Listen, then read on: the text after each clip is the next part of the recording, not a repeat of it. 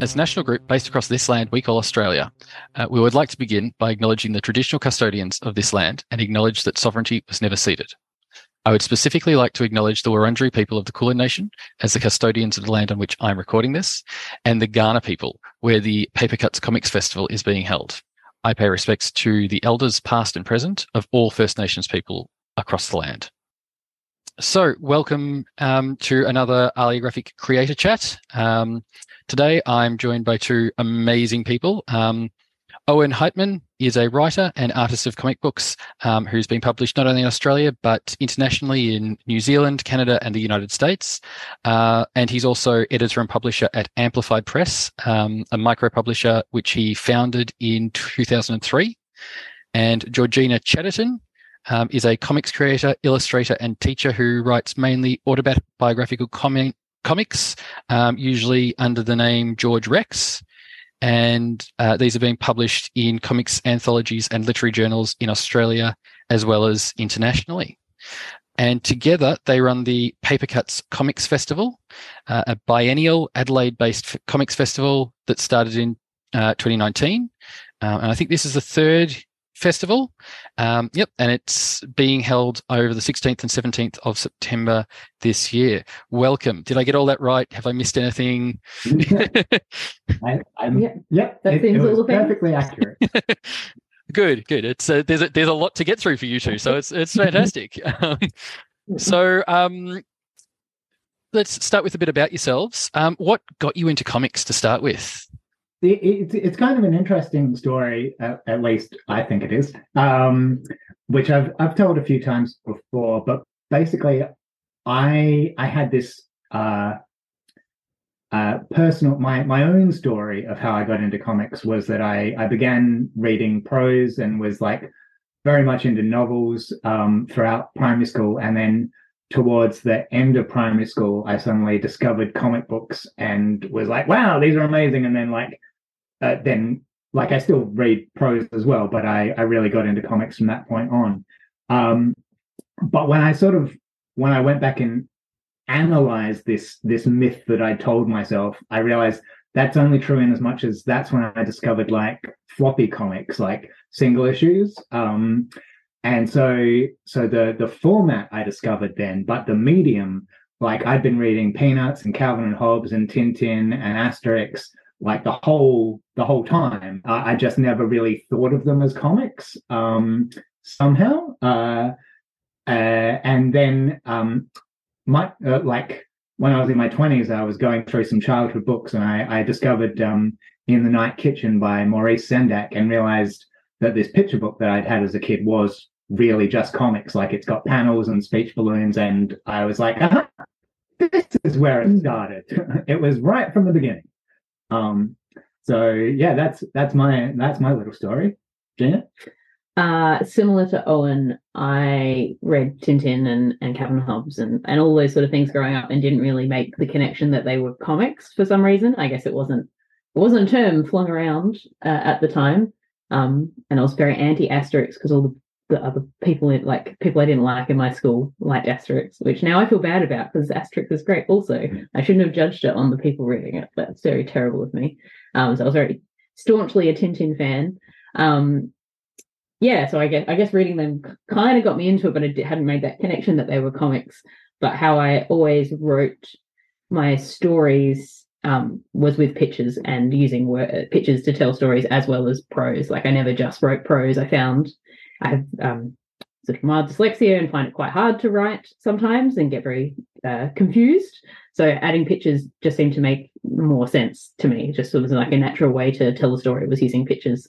So I think I got into comics by making comics, which sounds silly, but like I'm sure, seeing other, like Owen said, seeing picture books that are kind of basically comics because it's all graphic storytelling, I guess. And then as I've gone on, I've figured out, look at all these different things comics can do, and it's exciting. Yeah. That's great. And I'll admit I was much more Tintin than Asterix too. My library had many more Tintins than Asterix, so I felt more connected because I could read more of them. So yeah, Totally. which is a great segue into how much have you guys had to do with libraries, both as readers of various materials and as comic creators?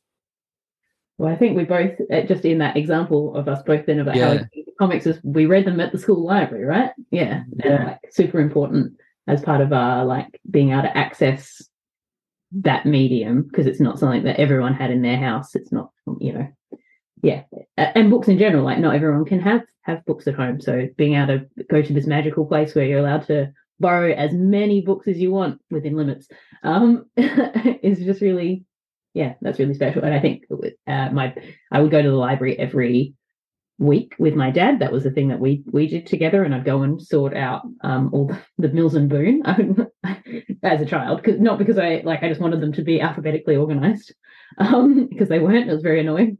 But yeah, it was just a really fun. Growing up was a very special time, and good one-on-one time with my dad. In fact, there's even a scene in the graphic novel I'm working on at the moment that is me and Dad going to the library, and it's a special little moment there. So I think they've definitely been a big part of my life, and I think you're pretty similar growing up. Yeah, I mean, my school library, my primary school was very small. There were about 50 kids in the whole school when I started in reception, and by the time I graduated, it had doubled in size to a whole 100 kids in the entire school. So the school library was pretty small, but it was a fascinating place for me, and it was pre-digital, so it was all on the card system for looking up books, which hadn't been kept up to date at all. So I'd be looking through the card system and go, "Oh, they've got Asterix and the Black Gold somewhere," but I could never find it on the shelves. And then, up to the present day, we live in Ascot Park, and our local library is the Parkholme Library. We go there probably 3 times a week. A mid-afternoon walk break is a big part of our we both work from practice. Home as well. So, and it's a good spot to walk to, pick up we've got the one card system in Adelaide, so anything that's in the entire statewide library system we can order and have put on hold at our local library. I love borrowing CDs, books. They've got movies and graphic novels, and so our house is full of graphic novels, yet we still go and borrow more of them. And I definitely, again, working on the book at the moment, I'm just constantly borrowing audiobooks through Libby as well, just these are just the practicals, here's us using libraries, we love them, but they're also just great spaces to go. I think we used to live in the city as well, so it was always a good place to visit, and if you needed a break, you could just hang out in the library for a little bit. And I've also worked in libraries, not public libraries. I've worked in a music library at the university, and then also a sound library at the ABC. So obviously more specialty libraries, but the idea of just being able to help, have all this information and useful things ready to go and organized, very satisfying. So, yeah. Yeah, libraries is a big part of my life. Pretty good. You're running the Papecuts Comics Festival, and you're the founders. You're still running it. What was it that drove you to create it and to continue running it? We can trace it back to a pretty specific point, basically. We're both comics creators, longtime fans of comics, and we've got a lot of experience of attending interstate festivals like Home Cooked Comics Festival and the Festival of the Photocopier, as well as the things that come to Adelaide, like Supernova and Oz Comic Con. And in 2018, we were on holiday in the UK, and we went to Thought Bubble Comics Festival in Leeds.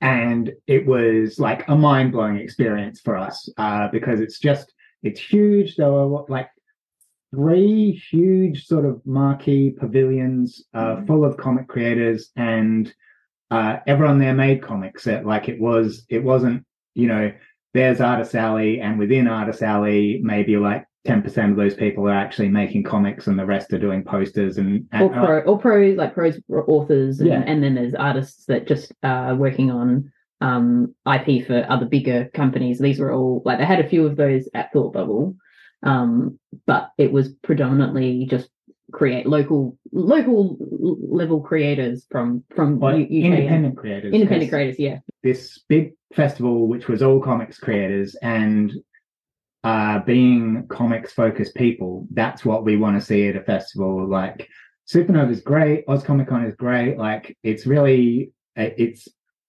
it's huge for the people who are in those fandoms and stuff, that they can get that experience, find their people.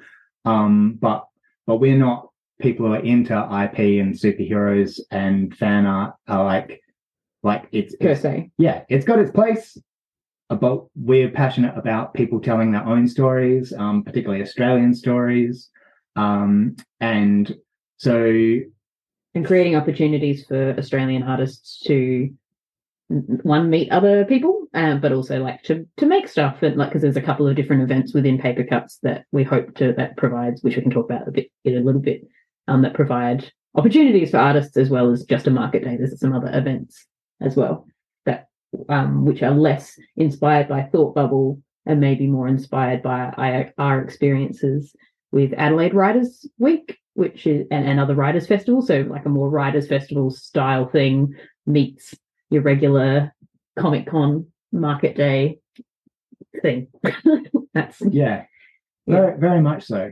After we went to Thought Bubble, we just had such a great experience, and we were on holiday. We were on extended holiday for a couple of months, traveling throughout Europe. So there were a lot of plane flights and train rides and bus rides where, and anytime we were traveling between a destination, we kind of turned to one another and were like, "Wow, it would be great if something like that happened in Adelaide, like a comics specific festival. Yeah. And how can we make it happen? And what can it involve?" So we kind of just spent the whole trip brainstorming venues and guests and what we would want to see. Because basically what we did was design the kind of festival that we want to see.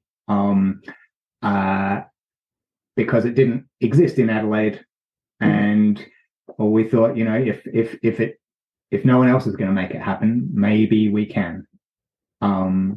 So I think that's pretty comprehensive. Yeah, that's the gestation of it. Yeah, and then obviously it was successful, and it was successful enough for you to go, let's do it again. Was there much questioning about would you run it a second and a third time and all that? I know it started during COVID, so that must have been something to try and work through. Yeah, so the first one happened in 2019, but had been in the planning before then. So COVID wasn't really on our radar until it had already happened. And when we started planning it, we kind of said to each other, well, maybe we'll do this 3 times. At that point, we were like, we'll do it 3 times, 1 every year. Yes, it was an annual thing to begin with. And the first one it happened. It came together so easily. It was in some respects. Yeah. It felt easy to me. It was a great experience. Everyone had a good time. It really, I felt so buoyed up at the end of it. That we just went ahead and started planning it for 2020. And then, the world changed.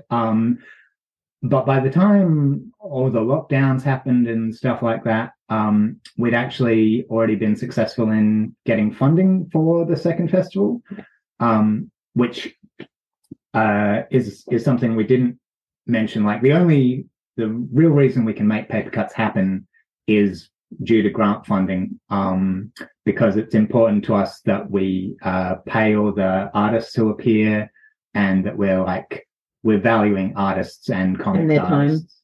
And you touched on it before, that we want to keep it accessible. So the market day, there's no table cost. That there's a deposit which is refundable. That's just to make sure that people turn up rather than booking a spot and then bailing at the last minute. And we pay ASA, Australian Society of Authors, rates to the panel guests, and is it NAVA rates for the Talking Pictures artists? Yeah, I think so.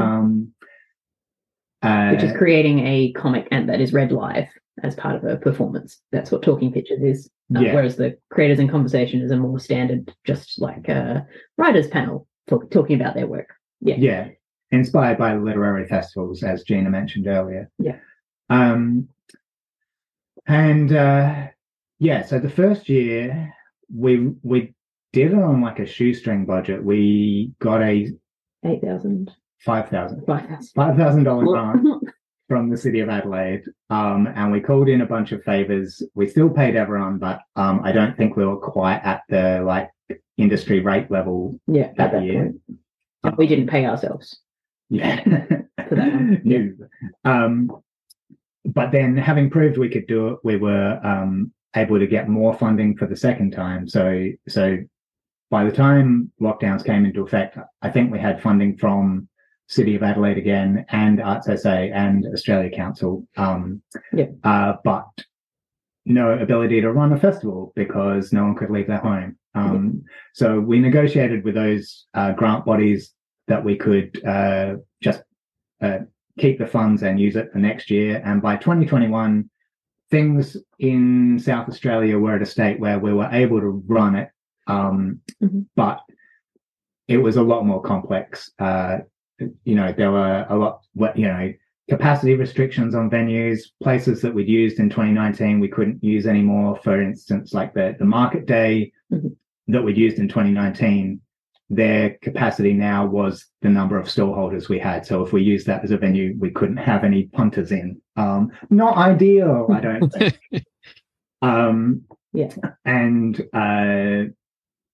So there was a lot of ups and downs in 2021. Yeah, and a lot of things that could have changed up until the last minute. Like, so obviously if anyone had COVID, any of the artists got COVID just before, they wouldn't have been able to attend, and like for the live readings and things like that.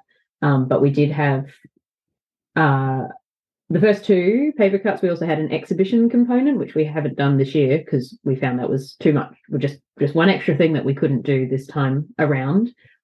We loved having it. The first year was traditional art. It was the theme, and we just got different artists from all over Australia to be able to send us some original art that we could show off and exhibit. And then in the second time in 2021, we had digital art, so we were able to get more people because they could send it to us digitally, and we'd print it for them and frame it, and then have it for sale as part of an exhibition. And so that was really a good thing, but a lot more coordination than we were able to do this time, because dealing up to 80 artists, trying to wrangle them, make sure they send things in on time, as well as the other events that happen as well. But yeah, 2021 was good, but very stressful. Maybe I feel like we're answering a later question. We can realize now, but that's okay. We were able to zoom in a few people from interstate for conversations and for the Talking Pictures, and we managed to grow the festival despite it still predominantly being South Australian artists because of the requirements of COVID. So like the stallholders, we had how many extras was it? Well, we had at least the same number of stallholders at the 2021 market day, even though in 2019 about a third of the people had come from interstate, and in 2021 no one could come from interstate for the market day. Yeah. And the attendees were much more. We had many more attendees come to the market day, which was really exciting for us, because that's we want people to come buy comics from other creators and not just creators buying them from creators, which is also great. But you want to get a bit of extra money circulating in the artist pool from outside people, and people reaching new audiences and things like that. Yeah. Right. And I couldn't help, before you go on, I couldn't help but mention that you said you were planning to run it 3 times when you started, and this is the 3rd time. Is it still that you're planning to run it 3 times, or are you going, it's been successful, maybe a 4th, 5th? What are the plans? It's kind of too early to say. I mean, like Owen said, we rely on grant funding. So for all of the festivals, whether we run it or not is bottom line dependent on whether we get enough funding to be able to pay artists, because we're not going to ask people to do stuff for free. Like we don't feel particularly because Australia is so big. We try to pay for flights and accommodation as well. So because that's obviously also a big cost, and we've noticed this year in particular has gone up even more post pandemic. And so that's like often you'll go to you'll travel to a different state to do a fair, and it's real fun, but then you barely make back your travel, like they cost to take for you to get there, which obviously often people don't do it for that, but it would be nice if artists could earn some money. So I think if that cost wasn't a concern for them in choosing whether or not to do it. Yeah. Well, it's great that that's something that you've really prioritized, I think. And it does kind of come to this thing of the travel and everything. What is the balance that you're looking for between Adelaide, between wider South Australia and Australia generally, and potentially international? I don't know, focus for the festival. And why did you make that decision? It's an interesting question.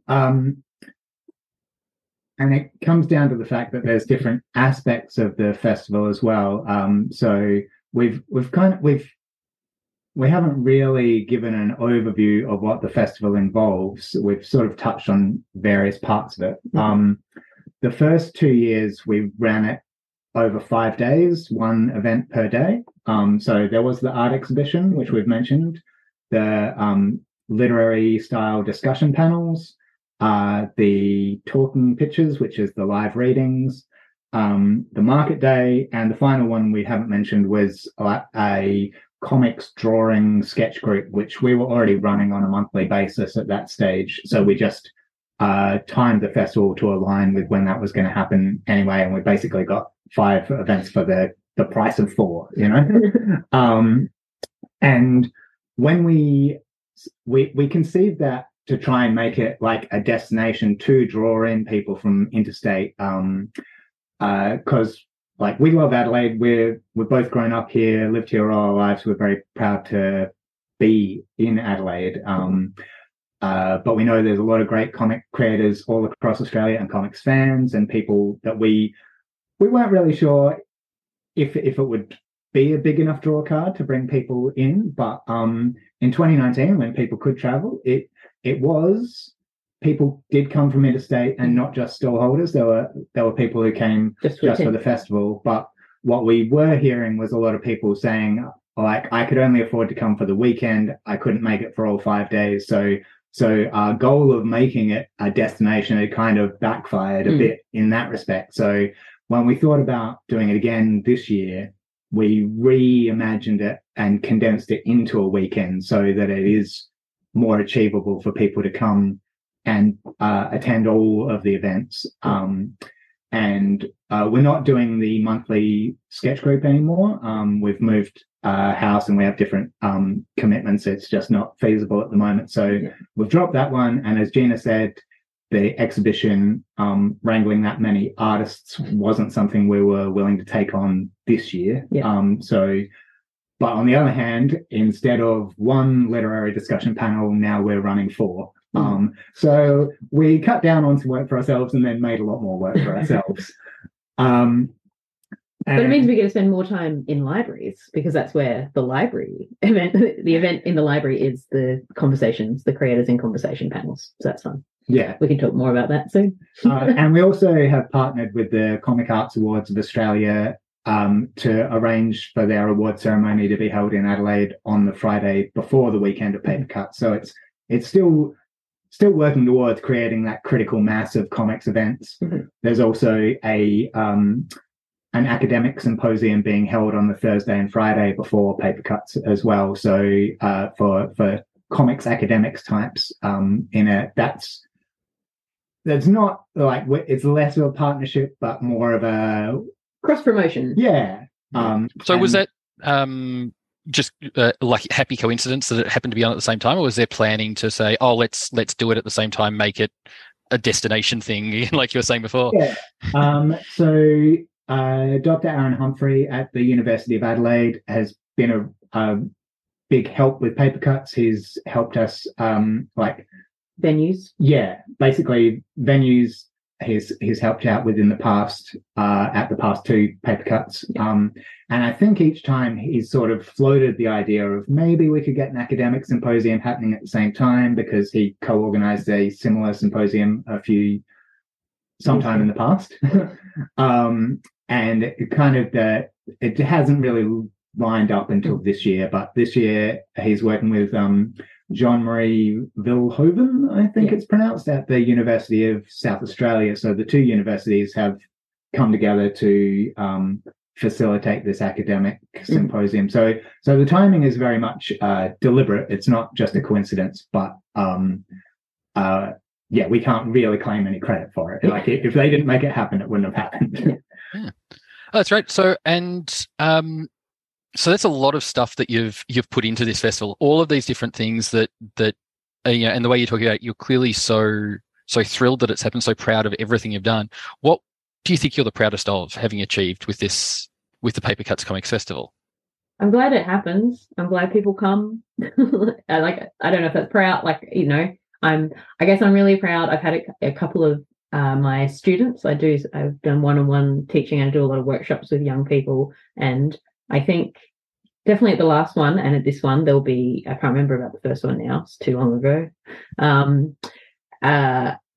Some of my students will have tables and selling their comics at the market day, and some of them are 10 or younger maybe, and it's just really exciting that's their first, that I've been able to help give them an opportunity to sell their comics for the first time. And I don't know, that I'm proud of them making comics, and because I don't know if I could have done that when I was their age. So I'm pretty proud that they're brave to go and talk to all these, have a table amongst 100+ stallholders kind of thing. Is pretty scary when most of everyone's 18+ kind of thing.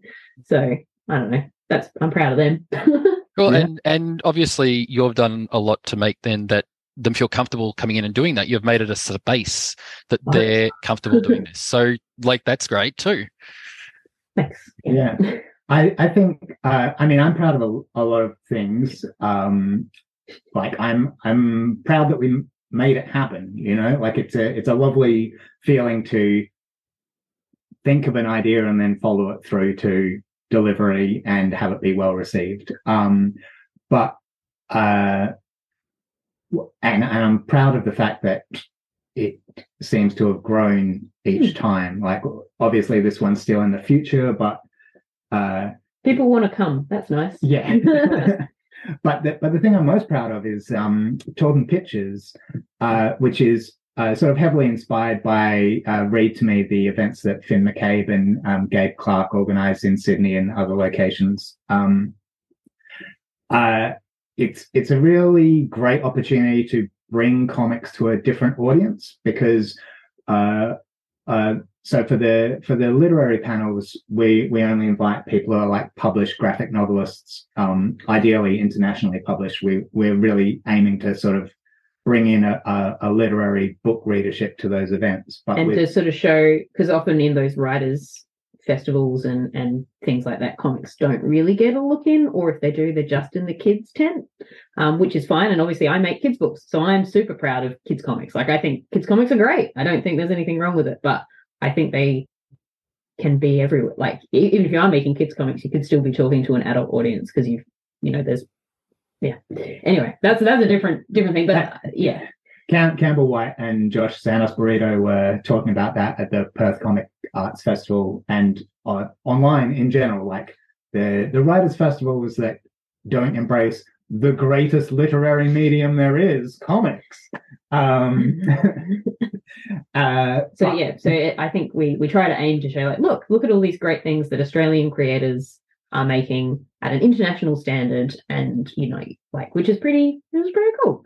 And competing against many people in America who are also creating these things, and they're standing really strong up against them as well, which is great. America being one of the bigger Western comics publishers, obviously. There's lots of different ways, but that America has a big say in what gets published, for sure. Yeah, for comics. But the approach we took with Talking Pictures was different, where we have got established graphic novelists involved in the live readings, but we've also made it a point each year to invite artists from tangential fields, like people who are primarily screen printers or musicians, or animators, or zine makers, people that are comics friendly but not necessarily comics makers, might not think of themselves as comics makers, and then because it's a live event, people want to support their friends. They draw in their fans and friends and followers and family. And so then we get a lot of people experiencing comics, one in a new way, but sometimes for the first time. And so to tie it back to the question eventually, the thing I'm most proud of is the response that people have given us at Talking Pictures. I mean, one, it's just like, it's great because comics is such a solitary medium most of the time. You're creating it and then you put it out in the world and you never see how it gets reacted, and maybe somebody sends you an email saying they liked it or maybe they hated it or whatever. But at Talking Pictures, you've got a room full of people and the reaction is immediate and the applause is loud. And you particularly, like, Owen has emceed both of the live readings and I think we'll never give that up because he I'm a show pony. Yeah, you are. You're just addicted to the audience. I didn't think you were going to say addicted. Oh, okay. But you know, people have come up to me afterwards and said, you know, I didn't know comics could do that. People are saying, like, you know, this reading made me cry, and like they didn't realize that it was such a powerful medium. And so that's amazing to be able to break down stereotypes. Yeah, break down stereotypes, open people's eyes. Yeah, that's probably what I'm most proud of. Oh, that's great. Yeah. So you brought up the library aspect a lot in that. So you partnered. So I know you're partnering this time. Has you partnered with the library every festival, or all three, or? No, we were in the community town hall, which is attached to the library in the first year for the market day. So it's library adjacent and part of the same sort of council stuff. Yeah. We've worked heavily with the city council, which controls the city libraries. But this is the first time in an actual library venue. Yeah. I think it's not because we haven't wanted to, it's more finding the right space, like the right event for the space, that sort of thing. And this year it's worked out really well.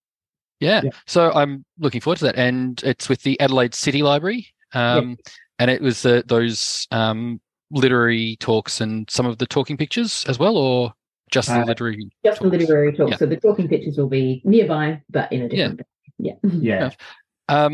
So how did that, like, did you approach the library? Did they approach you? How'd that work? And what advice would you have for libraries interested in being involved with something with some sort of festival like this?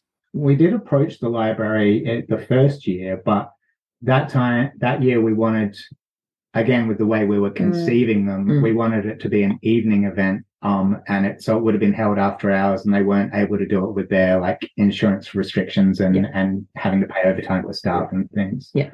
Reasonable things that unfortunately, because of how we were hoping to set it up, it just didn't work out. That's right. And then I think we approached them this year, but because the festival had been run twice previously, we had built up some kind of connections with them, and there was more of a sense that they were eager to be involved if we could work out something that worked for both parties.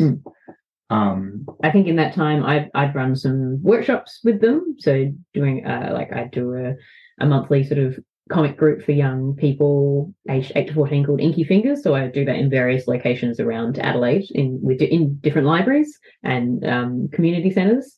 And so I really loved doing that, and I was able to do that at the Adelaide City Library for a few months. And from there, I think I and you were sort of contacted to help organise, like partner to find other local creators running workshops, comics workshops specifically. And so you helped them sort of curate, that's the word, curate that a bit. And I think that was our first sort of partnering experience, not specifically Papecuts, but like with our Papecuts hat of knowing who does what and stuff. Adelaide's great, but it is small, so everyone does tend to know everyone else. Particularly if you're in a similar field, or in the creative library, being a creative field, creative literary field. So I think we've both contacted them and they've contacted us. It's been sort of a bit of a two-way street when it comes to that, for sure. Like it feels nice that they've been able to reach out to us and like acknowledging that we know comics things. And it's really great that we're able to reach out to them, and they seem receptive to wanting to, help run events and provide a venue, which is one of the biggest costs, is venue for sure for festivals. And because obviously there's a lot of infrastructure around that, and finding city-based accessible venues, it's very hard. So it's really great that the library is, so engaged with the arts. I think particularly in Adelaide, that the city library always has exhibitions on and workshops and events happening, and are keen to keep doing new and more interesting things that help their not clients, but like the can't remember what the proper word is. Patrons. Thank you. It was like, it's in there somewhere. Yeah, their patrons, like trying to find new things that engage their patrons and what they're after. So yeah. And I think you asked what libraries need to know about engaging. Yeah, if libraries wanted to be involved with something like this, so wherever in Australia they are, what do they need to? What advice would you have for them to get involved with, either trying to start something themselves to do it, or to partner with something that's happening in their area? I mean, with our ethos in mind, I would say that money is important. Like in our situation, our funding was we already had funding sources, so we weren't asking for money from the libraries. We were just asking for a venue and like in-kind support, essentially. Like their staff will be helping out. Like what they're doing definitely has a dollar value, but they're not giving us cash to pay artists. Or yeah, but if a library was looking to establish something similar off their own bat, I would say, you got to value artists. Like, don't tell them it will be great exposure. Tell them they'll get paid. And having I guess, and like, which I think most libraries would anyway, is like, here's the budget that we have. This is what we can provide, and have that conversation with the artists. But it depends on if it's more like if you're partnering with a festival who've already organised that stuff. I think being able to provide a venue is, as I said, it's basically invaluable, particularly if you're able to have an accessible venue to and resources. So the city library has the tech as well, and having the people that have the expertise to run that is really great, and it gives us more time to help organize the artists and do that element of it, which is where we have, I guess, is our skill set, is knowing the artists and being able to organize them, and then the library staff being able to know how to engage the patrons and set up the room and just do that stuff, which is hard work and great when other people can do it. Like, spreading that load, helping out with that, I think. Yeah, and also promoting festivals as well is super helpful. Like, just because libraries do have many patrons, they can have being able to take flyers and posters and just have them up inappropriate, like for a comics festival, have them near the comics, have a thing of flyers. If there's a comics festival, it's amazing how much that can make a difference to people thinking about attending the festival, and that changes everything. Yeah. And the other thing, I guess, is graphic novels and comics have made a huge sort of incursion into libraries over my lifetime. Like, I mean, we spoke about, the Peanuts collections and Tintin and Asterix being in libraries since we were young, but there were no graphic novel sections. Like, there weren't anywhere near as many graphic novels available at that time. And seeing public libraries progressively embracing comics and having a spot for them has been just such a huge pleasure for me personally to see, and for Gina. And to the extent that it's also very nice that they recognize that, there are adult graphic novels and kids graphic novels, and that they have them stored separately for the most part. There's nothing worse than, or like more than you walk in and see like the Peanuts collections right alongside some I don't know, the Boy Big City or something. Yeah. But so even though the libraries as a whole tend to recognize that and shelve the books appropriately, I think there can still be less awareness at a librarian level. When we've been going out with our flyers, and a lot of them and asking libraries, can you put these flyers where people will see them? And a lot of them will say, yes, we'll put them with the kids' comics, and which is great. But also, please put them with the adult comics, because our festival is targeted at both, at everyone. Yeah, which is like, it's hard. Yeah. I mean, it comes down to individuals, and it's, there are worse reactions for sure. Yeah, and it's something that hopefully libraries are getting better at. It's one of those things that it can often depend on who you speak to in a library, because libraries deal with such a wide range of materials. Not everyone can be an expert in everything. So, but yeah, so it's hopefully that's an experience of that's saying it's just kids is happening less and less. So yeah. The other thing with this partnering with libraries, what would you, as creators and as festival directors and everything, what would be the biggest surprise that you would say you had working with libraries? Although you said you had quite a lot to do with libraries, and Georgina, you said you had worked in libraries before, so maybe there weren't many surprises. But if there were, what was the biggest surprise? Well, Gina touched on it, the accessibility that libraries offer. So with the discussion panels that we're organizing this year, they've got a hearing loop set up like within the library, so that people with hearing aids can connect in and hear it more clearly, like get the direct line. And I wasn't, I just hadn't thought about that. Like we with our funding, we're also providing Auslan interpretation at the Talking Pictures and Creators in Conversation events. So we are considering accessibility, but I didn't realize that sort of functionality was already built in to some extent in the library. And also just sort of reinforcing what Gina said earlier about the technology, like they have videography capability like built into this studio space that we're using, and then they also have the ability to edit that footage to a professional level, which when you're going in to borrow a book or a CD, it's not something that you think about like, oh yeah, these guys are also making films. So that was eye-opening.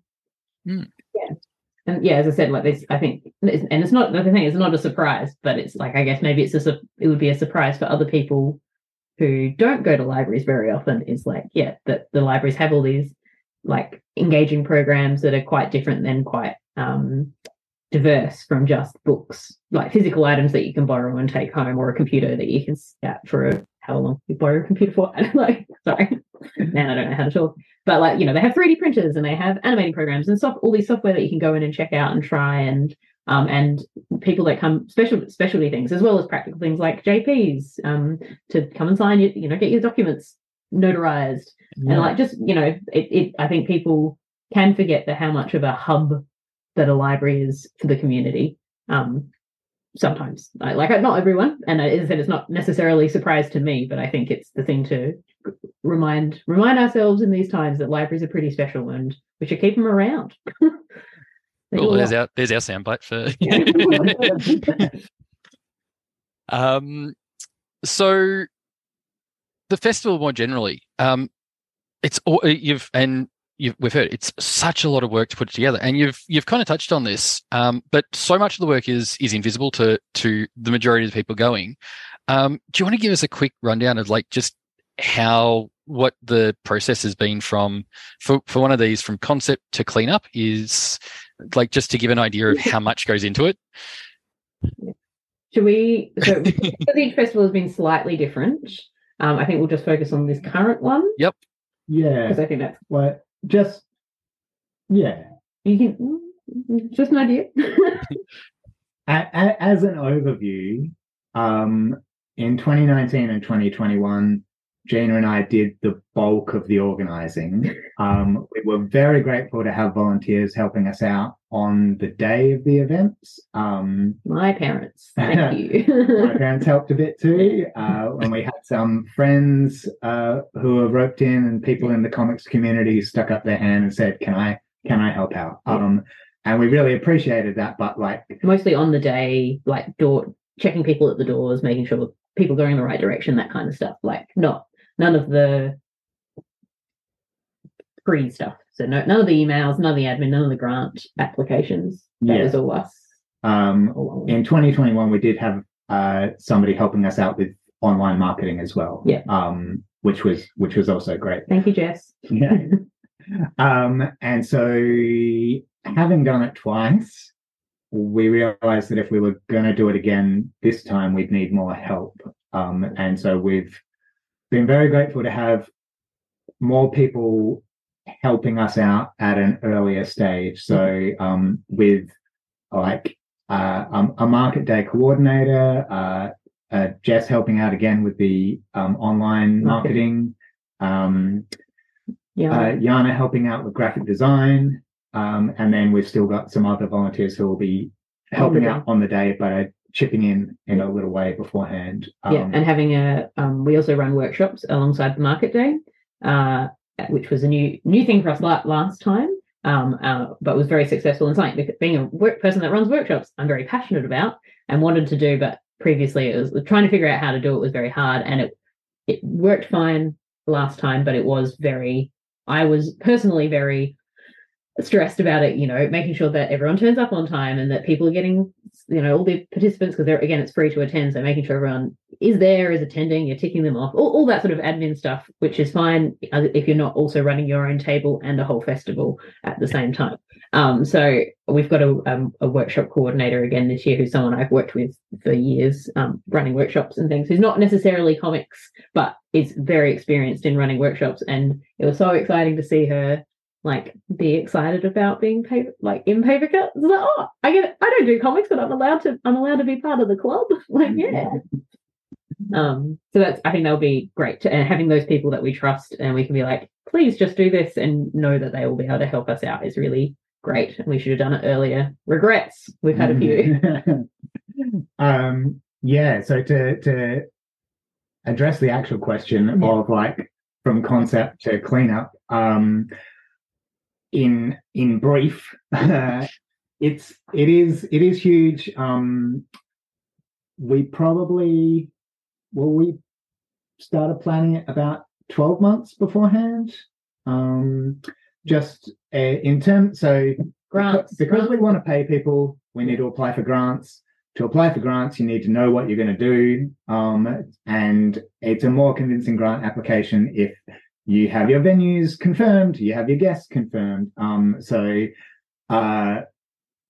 has been a long time in the making, and as you said, a lot of this work is invisible, and we hope that it is, except when people talk to us and we just talk about how much work we're doing, so it's less invisible because we complain too much. But yeah, brainstorming, what events do we want to do this year? What are we going to change from last time? What are we going to keep? Where are we going to hold it? What worked last year? What could we improve on? What kind of things do we want to move forward with? Can we, what are things that we value, like diversity and showing what creators are making comics in our country and state and things like that, as well as how can we pay artists more? What are the rates? Keeping up on all those sort of things, I think, as well. Yeah. And then putting in the grant applications. Owen is very good at grants. Too good, some might say. You don't want to curse it. Touch wood. Because that's another unknown. We applied for the same 3 major grants this time: Arts SA, City of Adelaide, and Australia Council. And we designed the festival to be scalable if we got 1 or 2 of those grants, but not all 3. Fortunately, we didn't have to do that, as we were successful with all 3 of those grants. So we got the funding that we were after. And if we hadn't, then there would have been some readjustments to do, and that was clear in our grant application, so it wouldn't have been an issue with the funders, presumably. But fortunately, it didn't come down to that. Then there's all the logistics, confirming the guests, reconfirming the guests, triple confirming the guests, booking flights, booking accommodation, or paying them if they want to book their own, or because they want to travel earlier or they want to stay longer than the period that we can fund them for. Briefly. Lots of emails. That's what it is. Just lots of emails and logistics and to-do lists. And have we done this? Spreadsheets are yep, tick that. Giving people timelines of for the live readings of here's what we need from you. Here's how much we'll pay you. All good with that? Great. Here's your timeline. Just making sure that you know what your timeline is, that kind of stuff. Yeah. Building in contingency plans if someone can't make it any longer or gets ill or whatever. Lots of online form Google Forms for market day store holders and I'm not going brief now. It is just a lot of admin. There's a lot of sort of admin-y stuff which we are both okay at, but neither of us particularly like. Unfortunately. But we're comics creators, we're not event organizers. So the fact that we are organizing an event for the third time is baffling. It's a mystery. Well, it's not baffling. We love comics so much it outweighs the downsides of admin. But 95% of it is admin, emails, making bookings. And then the event happens. That's fun. And then there's probably stuff afterwards as well, like the doing the thank yous and wrap ups and making sure that all of that's happening too, and more admin. Exactly. The after admin is quitting all your grants. That's so you can get more grants next time. And then you got to tell them how you spent the money and that you spent on what you said you would spend on. Otherwise, they will never give you money again. Grant acquittals. Paying people, making sure everyone gets all their payments for all the different jobs that they've done, and giving all the market day store holders their deposits back. So super fun. But it is worth it, obviously, to see the event happen. So. That's right. And it's very clearly worth it because you're running such a great festival that Papecuts was awarded the Platinum Ledger in the 2022 Comic Arts Awards of Australia over at the Perth Comic Arts Festival. What was that like for you to win, and what did it mean for this year's festival? Well, it meant that this year's festival happened. That's for sure. It was definitely the encouragement we needed to tip us over the edge to say, yes, we'll apply for some grants and see if we get them and do it, kind of thing. At that time, particularly because the 2021 festival was so much extra admin for a lot less payoff, in the sense that it was just COVID. You're keeping on top of all the COVID admin on top of the regular admin that we just mentioned for this festival, making sure that capacities were okay and people were feeling safe and healthy and comfortable and that sort of stuff as well.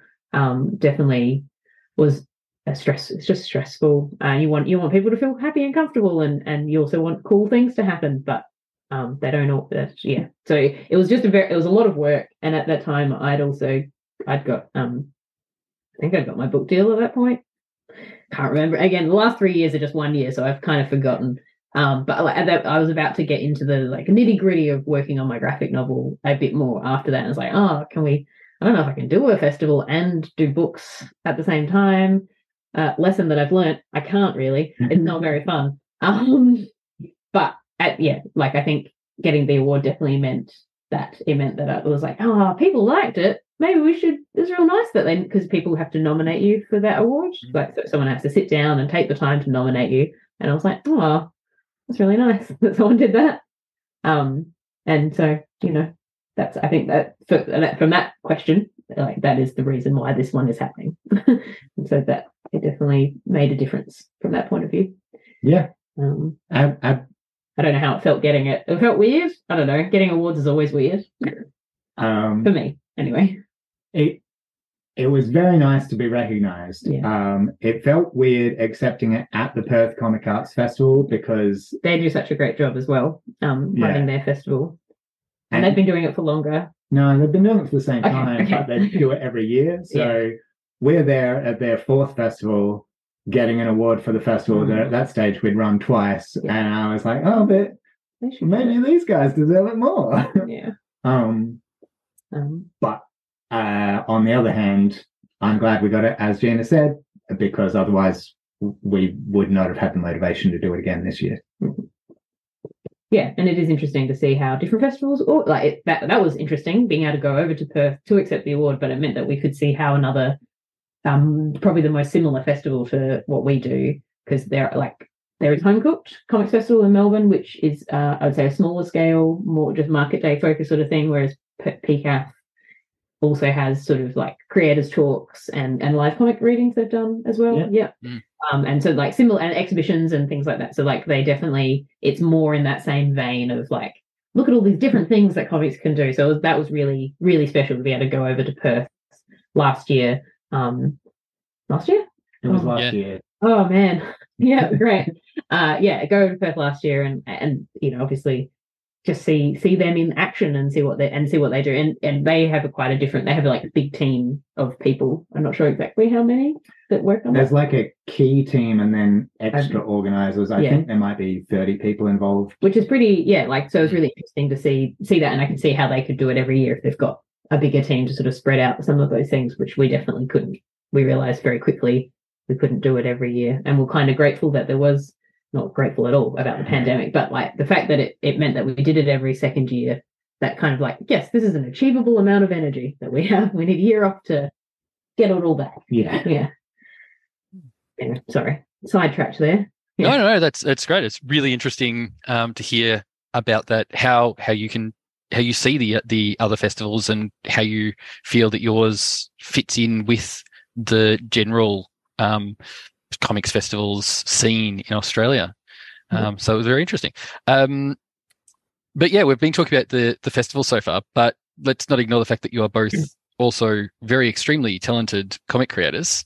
Do you each want to tell us a little about your work? You go first. I can go first if you want. No, you go first. You go first. Okay. Maybe we should talk about each other. Oh no.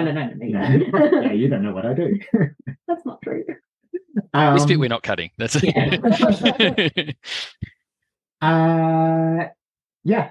I make comics. What? You've been hiding this the whole time. I've published quite a lot of mini comics, smaller single issue comic books. And I've done 3 different web comics. And they've all been primarily comedy focused and with a bit of adventure on the side. These are the things that I like. I mean, I've mentioned Tintin many times during this interview. It comes back to that, like that mix of comedy and adventure, as well as the Uncle Scrooge comics of Carl Barks. And well, that's it really. Those are my key go-to formative influences. And that's the kind of thing I like to do.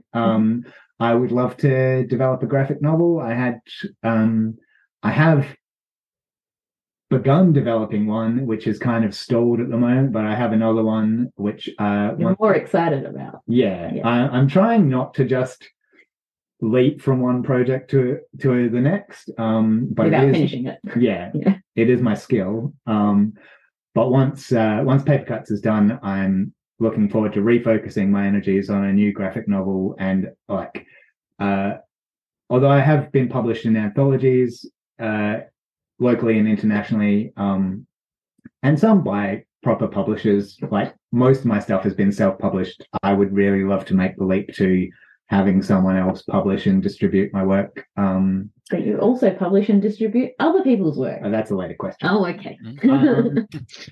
But yeah, that's a terrible description of my comics. Great. Well, I'll have a go at describing my comics, I guess. I've also, similarly to Owen, have published lots of mini comics and zines, and I definitely came more from a zine background than like the traditional Comic-Con route, going to like Festival of Photocopier and things like that. And so I lean more to the I think when I first started going to comic book stores, I would go straight to the indie section or alternative section, because that is what I was like, oh, these look interesting. Maybe. Look at all this hatching. Yeah, hatching, which I do not do at all anymore, but everyone goes through a hatching phase. This is my theory. I'm going to do a PhD on it. So I really have done lots of mini comics since I was since I was in primary school. I've done comics, but started sort of making and giving away free comics at comic book stores since I was a teenager, just because I got stories to tell and got to get them out. But mine are mostly, I'd say, still comedy, but even though I love adventure and fantasy, like absolutely one of my favorite genres, I for some reason just can't. I find it really hard to write, and I end up often writing sort of autobio or fiction that is not quite real but not quite fantasy. It's like I don't know. I can't even just know how to describe it. It's just, I don't know. People going and having bubble tea, but also their dogs. For example, and yeah, whimsy sort of thing. Yeah, whimsy. Oh, let's go with that. That's a great word. Thanks. I'll take that. Very whimsical. I love, and like my work now is very colourful and bright and similar to Tintin. I love the clean line art style, but I haven't got the skill of drawing backgrounds. So though my backgrounds are simple, I'm more focused on emotions and characters. That's definitely my skill set from that point of view. And but I am lucky enough, I think I've mentioned that I'm working on a graphic novel, which is a book that I have been working on for too many years to count, probably about 7. I think it's 7. Yeah, all right. And because I started it in 2016 with the help of some fellowships and grants and things like that. And it's a memoir about growing up with my brother, who is autistic and also has an intellectual disability, so he's non-speaking, and what it's like to be a sibling of someone with fairly high needs, day-to-day needs. And that over the time that's sort of still the core of the book, but it has developed over time. And the most recent development, when it was acquired by Penguin Random House a few years ago, I had to basically, at that point, I'd kind of written the whole book over the course of the years with help from mentors and things like that, and it sort of changed a bit, but I had to sort of I didn't see it necessarily as a book for adults, but that's how everyone else sort of saw it. But they saw my style as in, well, I say them like editors, but never someone would look at it as like, your style is for children in how I draw, but your writing is like a bit too adult, so you need to like tone it down. So I had to rewrite the whole book if I wanted to go through a big publisher. Yeah, so making those sort of adjustments. So, this is a completely sidetracked point of view. Sorry. No, that's and when's that going to be coming out? At the moment it's due to come out in 2025 March, I believe. It's recently just had that deadline pushed back because of a few edit stages, and I think I was lucky enough to get picked up by Penguin Random House, like I mentioned, but Penguin Random House in Australia, US, Canada, and UK. So I have several editors. Mostly Australia and US have the most say, from what I can tell, and I have most contact with Australia. But it means that it goes through multiple people. Each phase sort of goes through multiple people, as well as when you get sensitivity reads, you get them for Australia as well as the US. And there'll be 2 editions that are printed. So it's a much bigger scale thing than I think anyone expected, myself, but also my editors don't often have to work with their counterparts in other countries. So I think that's an interesting thing for everyone. Yeah, I might have to do another one of these when that comes out and talk about that book specifically. Yeah. Would love to. Yeah, I will probably love to by then. It will give me, because that was the other thing. Like the book has to be finished 12 months beforehand for America. So US has a 12-month lead time for their publishing, which is why the deadline gets pushed back from those things. Yeah. So the other thing, as well as being comics creators, Owen, you run Amplified Press, which started in 2003. And if my maths is correct, that means it's been running for 20 years this year. So it'd be remiss not to congratulate you on reaching 2 decades. And what is, and tell us about what Amplified Press does and why it's important to both Adelaide and the wider Australian comic scene. Oh, it's vital. Well, Yes. So the 2003 is when I first self-published my first comic. Amplified Press originally began under the name 24 Hour Cynic Press, and it was uh, originally just a vehicle for my self-publishing. And I published some other people along the way. I did some anthologies with a lot of different creators in them. And we did a comic together that I published. Forgot about that. And then probably about 6 years ago, I think, I rebranded it as Amplified Press and made a concerted effort to broaden the scope to publish other people. So the 20-year thing is true, but when you look at the number of things I've published it over 20 years, it's maybe not as impressive as it might otherwise have been. And basically the idea behind that was that I saw a lot of other comics makers in Adelaide, friends of mine, who were publishing mini comics, like making mini comics, printing them, getting them out there. And I really liked them, and I thought maybe this could be like a scene or something, like get a kind of group together where, like, so if you buy a comic by Jake Holmes, like a local Adelaide artist. Yeah. You can follow that to buy a comic by Robin Tatler Lord, and another local Adelaide artist. And you like that one, you buy one by Owen Heitman. Yeah, I don't know who that guy is. Some guy. Just like, rather than you buy a comic and then it's kind of like a dead end, like maybe you find some more by that person, but there's it doesn't give you an in to the broader Adelaide scene. So yeah, I sort of envisioned it originally more as like a amplifying. Well, a what is it? Not a cult, a group, collective. Yeah, I envision it more as a collective, but then because I'm a control freak, I was just like, no, I'll do the same thing, but I'll be in charge of it. What's your day job, Owen? I'm an editor as a day job. A proofreader and document. A proofreader and a copy editor. And the other thing that bugged me was local comics with typos in them. So I'm like, let me fix this.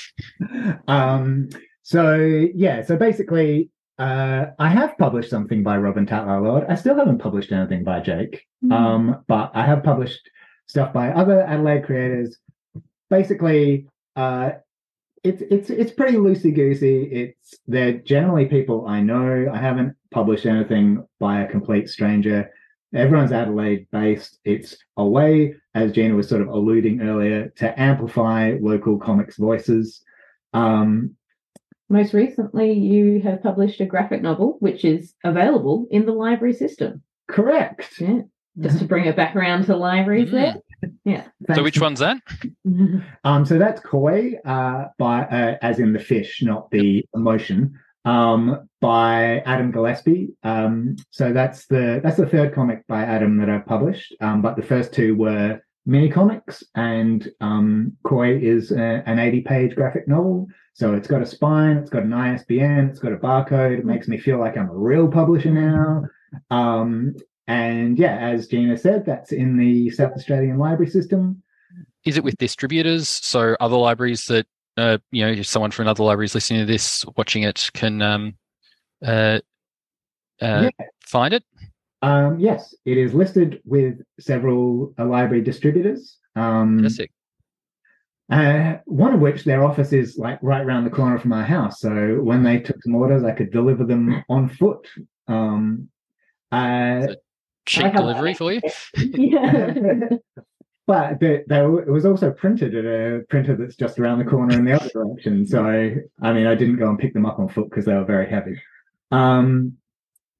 But yeah, so aside from the kind of collective promotional aspect of it, the thing that I think I can offer is helping people who I think make great comics but maybe don't have the know-how to get them into print or to distribute them, or to maybe there's some typos in there that I can help them out with.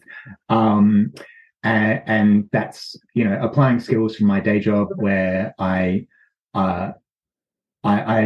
worked on like staff newsletters, so I learned InDesign and layout at my second job, and that was where I was also like learned about getting quotes from printers and working out formatting things for print, making sure it comes out to the best quality, like the print quality is high, and getting quotes.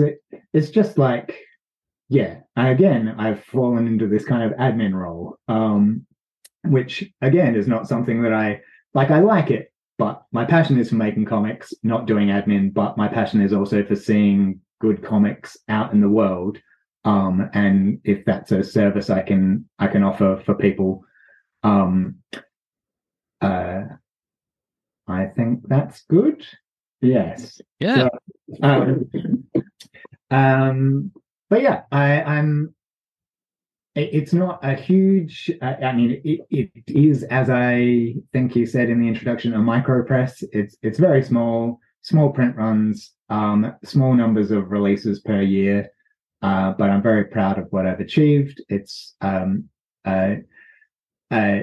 fortunate. I think that the quality of comics is the main priority for me, but it's also very rewarding for me to know that I've been able to publish diverse voices like trans and non-binary people and people of color. Yeah, that's the other one. Yeah. As well as middle-aged white cis straight men like me.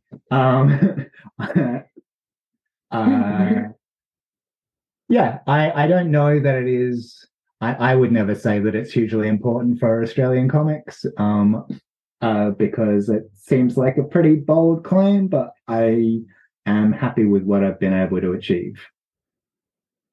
I think from what you've described, making sure that that is there for people in Adelaide and everything, like that grassroots micro press stuff is really important. It's how a lot of people get started. So, it is, I'd say it's important.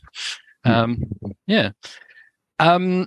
And this isn't on the questions I sent through because I didn't know if you were going to be part of the thing, Gina, but if we're talking about Owen's other projects, do you want to tell us a bit about the Xena Warrior Print Fest? Yes. Well, I'm not actually involved this year, but I have Xena Warrior Print Fest. Okay. Yeah, so because of Papecuts this year, I've had to step back from it. But yeah, that's, as I said, I come from a zine background and have been very fortunate to attend Festival of Photocopier in Melbourne for several years, and I'm sure, and like Zine Swap here in Adelaide, I think was the other main one that I have been attending, and then so attended zine fairs for years, and from there made friends, including Jake Holmes, who was previously mentioned, and also Rebecca Sheedy, who are the co-organisers, and Rebecca and Jake are both organising it this year. And so that's happening on the 7th of October, and I get to just attend. So it's such a treat to just attend a thing and not have to do anything. Yeah. It's really lovely. So yeah, that's sort of more zine, so it's more broad when it comes to things, as opposed to just comics, which is obviously Papecuts' focus.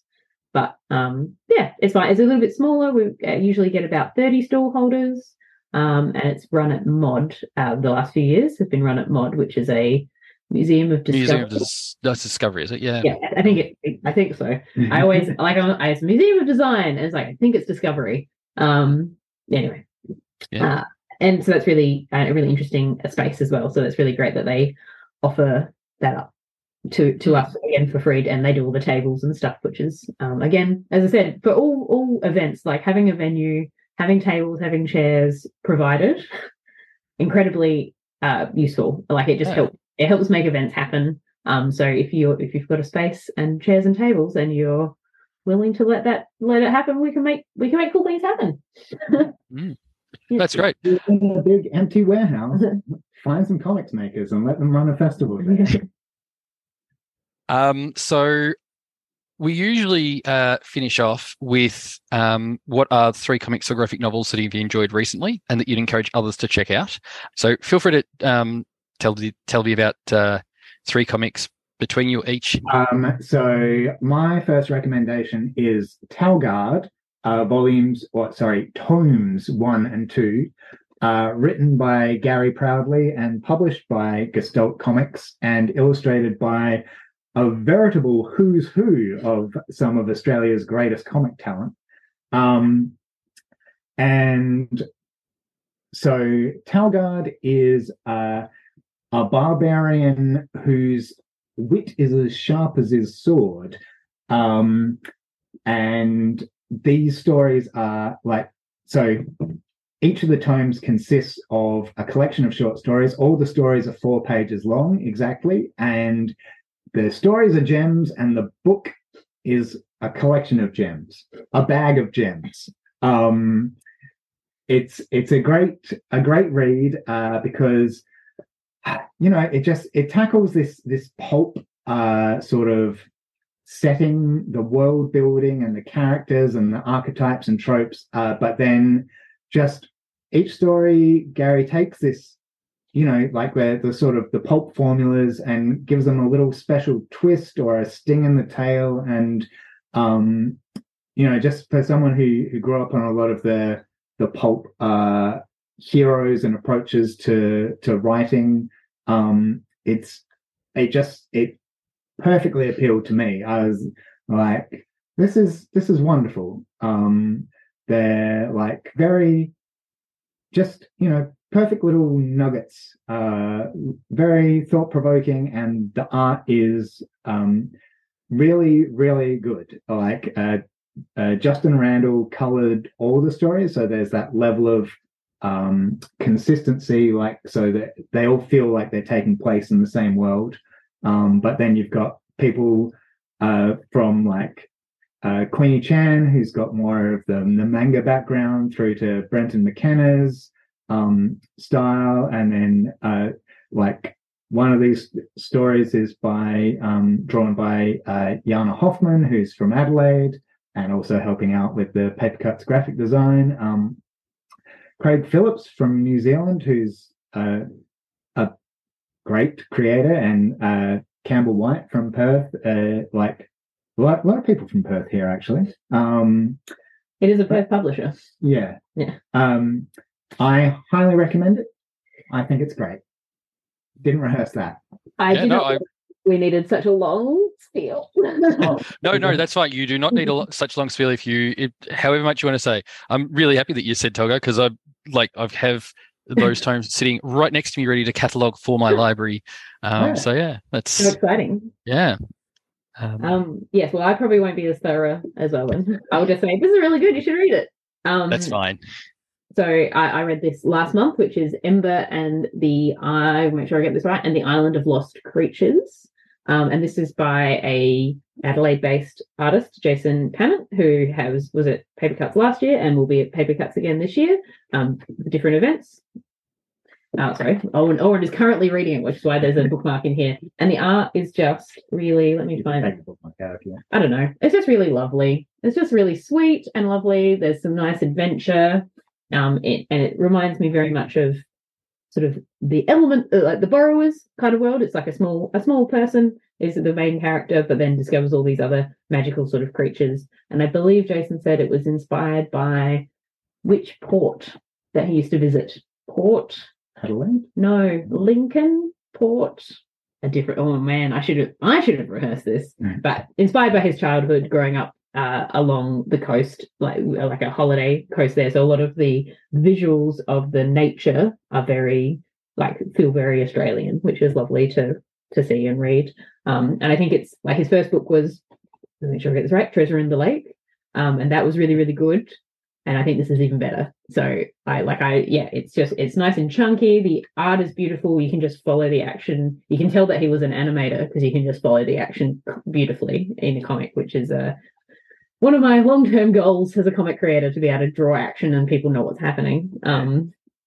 So it's just really lovely. It's middle grade, so aimed at 8 to 12-year-olds, but for any age, any age may read. So yeah. And then the third book is one that we've both read, or both recommend, which is Seance Tea Party by Romina Yee. This one's about a kid who has a ghost friend, and parents think that it's like an imaginary friend, but it's actually a ghost.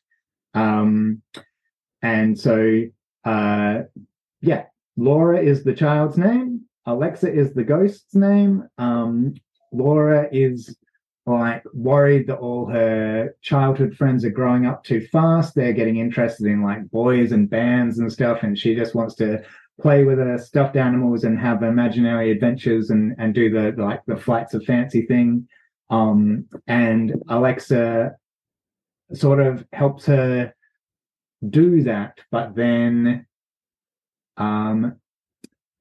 the story evolves, you know, like I don't want to spoil it too. Yeah, I don't want to say any more than that because we're getting into spoiler territory. But yeah, it's a lovely book.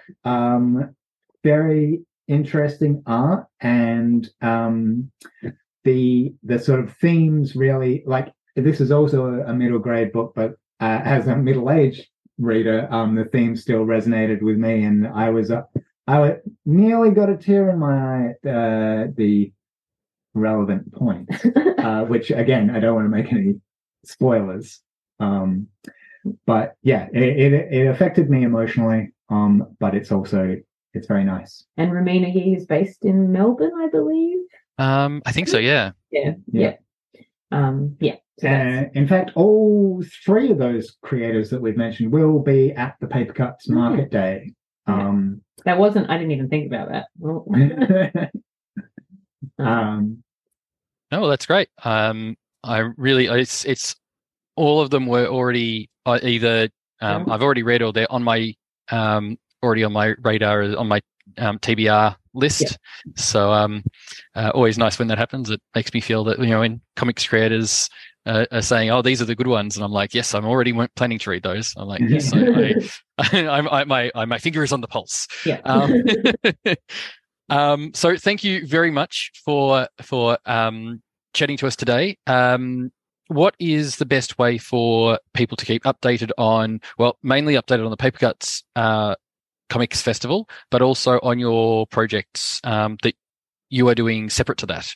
Mm-hmm. Well, Papecuts Comics Festival, you can go to our website, which is papecutscomicsfestival.com. That's comics with an S.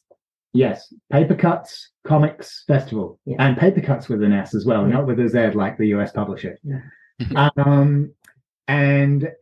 So there you can sign up to our mailing list, which we don't bombard you with too many things, but you will hear about everything important. There's also links there to our Facebook and our Instagram accounts, which are also, Facebook is Papecuts Comics Festival ADL, because Facebook is a nightmare to change anything after you've set it up. Yeah. And Instagram is Papecuts Comics Festival. So follow us there. And yeah, I already said the mailing list. So I think those are all the best ways to keep up with Papecuts Comics Festival. And if you would like to keep up with my projects, all of my online presence is under George Rex Comics, and that's George as in Costanza, Rex as in dinosaur, and comics as in the thing we're talking about today. So the website is georgerexcomics.com, and then my Instagram is at George Rex Comics. And my name is Georgina Chatterton, so you can just Google any of those, and I'm sure it will pop up as well. Don't have a Facebook page because, again, Facebook is a nightmare. So I bet you do have a mailing list, people. Oh yeah, sign up to my mailing list. If you go to my website, there's a mailing list there. Get one little monthly nugget of news. I don't know. That's not a good way to sell it, is it? It's a good way to beat the algorithm, because Instagram will show you nothing. So if you sign up to the mailing list, you'll see it all. And for Amplified Press, again, amplifiedpress.com is the website. At Amplified Press on Instagram, Facebook, and even Twitter until Elon Musk drives it into the ground, I guess. It's not called Twitter anymore, is it? How often I want to use Twitter. Yeah. And also I have a mailing list for Amplified Press, which is so irregular. I'm not even sure that I've ever sent out a mailing list. But sign up anyway. Maybe that will encourage me to use it. Cool. Well, thank you again for joining us, and for everyone listening who wants to follow the Alia graphic stuff, you can get us at aliagraphic.blogspot.com or Alia Graphic on Facebook, and again for now Twitter or X or whatever. We'll see what happens with that. And yeah, thank you for listening, and thank you for joining us. Thanks for having us. Thank you.